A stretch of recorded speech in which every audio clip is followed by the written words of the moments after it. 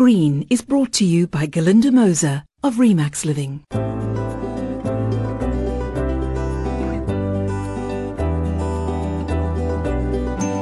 Hello and welcome. I'm Glynis Crook.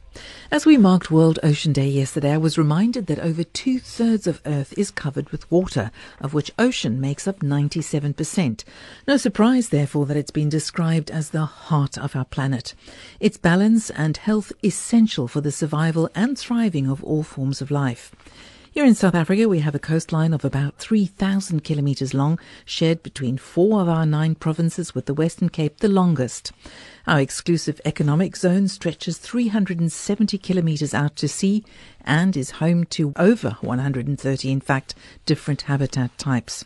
Under pressure from climate change as well as direct human impacts, 2011 data shows that almost half of them are threatened, and over 15% of all habitat types are critically endangered. While we do have 42 marine protected areas, that's if you include the area around Prince Edward Islands, they only safeguard just over 5% of our ocean. Well, I'm joined now by Lauren van Nijkerk, Director of Campaigns and Communication at the environmental NGO Wildtrust.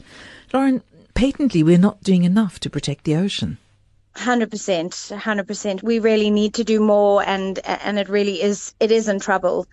Just to jump in on your previous comment, so the mainland ocean space around South Africa actually has 41 marine protected areas. Prince Edward Islands falls out of that, and that makes up 5.4% of our ocean space. I mean, 41 marine protected areas sounds awesome. It sounds like a lot, but unfortunately it only covers 5.4% of our ocean footprint. So we really need to do better. We really need to protect more. Why do you think this is the case? Why have we got so few when we have such rich biodiversity? Yeah, I mean, South Africa is really in such a strong position and a unique position, and we really as a country have a responsibility as such a highly biodiverse country to create safe spaces for our marine life, especially important species like sharks and rays. Unfortunately, I think it's important that we don't just establish paper parks. It's important that we don't just have these marine protected areas that aren't managed effectively, or that aren't, the legislation's not enforced properly.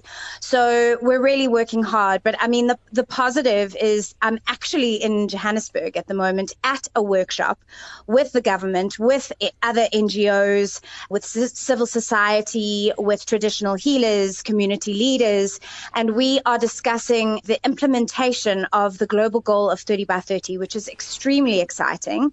It's basically a target, a global biodiversity framework target that outlines the need to try and protect 30% of both land and sea across the globe by 2030, which is around the corner, as you know. But what that does mean is that our country, because we've committed to it, is that our country have said, let's figure this out. Let's try and contribute as much marine protection to this 30 by 30 goal as we can as a country. So that's really exciting. But just to take a step back, you did sort of intimate that perhaps the 41 local marine protected areas are not quite policed enough. No, I mean, sure, we can always do better. We can always, there's always more training needed. There's always more assets needed. But, there's some awesome collaboration happening. We have 2 specific projects that we've partnered with Isimvelo KZN Wildlife on, and we are working with them to ensure that management and enforcement is effective in 2 specific marine protected areas. One, the Utugela Marine Protected Area in KZN, and the second, one of the biggest marine protected areas in our country, the Mangaliso Wetland Park, which is also a World Heritage Site.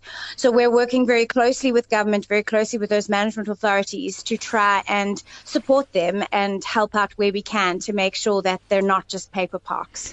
You've just launched a national campaign focusing on marine conservation and particularly sharks and rays. Why sharks and rays? Sure. So, I mean, IUCN has reported that 42% of shark and ray species occurring in South African waters are threatened, so either vulnerable, endangered, or critically endangered.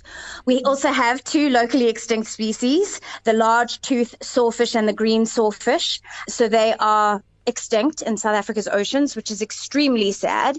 So we really need to do more to protect this apex predator that maintains the balance of our ocean ecosystems.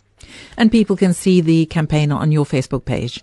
correct. You can go and see a very powerful video, even if I say so myself, at On the Brink SA. Perfect. Well, thank you so much there to Lauren van Nijkerk, Director of Campaigns and Communications at the environmental NGO Wildtrust. And that's it for this week. From me, Glynis Crook, take care and goodbye. Being Green was brought to you by Galinda Moser of Remax Living. Ask not what your community can do for you. Ask what you can do for your community. At Remax Living Real Estate, our ethos is built on giving back. From sponsoring music broadcasts to FMR's Being Green, our focus is on making your world more harmonious and our planet more sustainable. So when it comes to choosing a real estate partner, don't go for anything less than people who are maximum givers. Galinda Moser from Remax Living Real Estate. FMR 101.3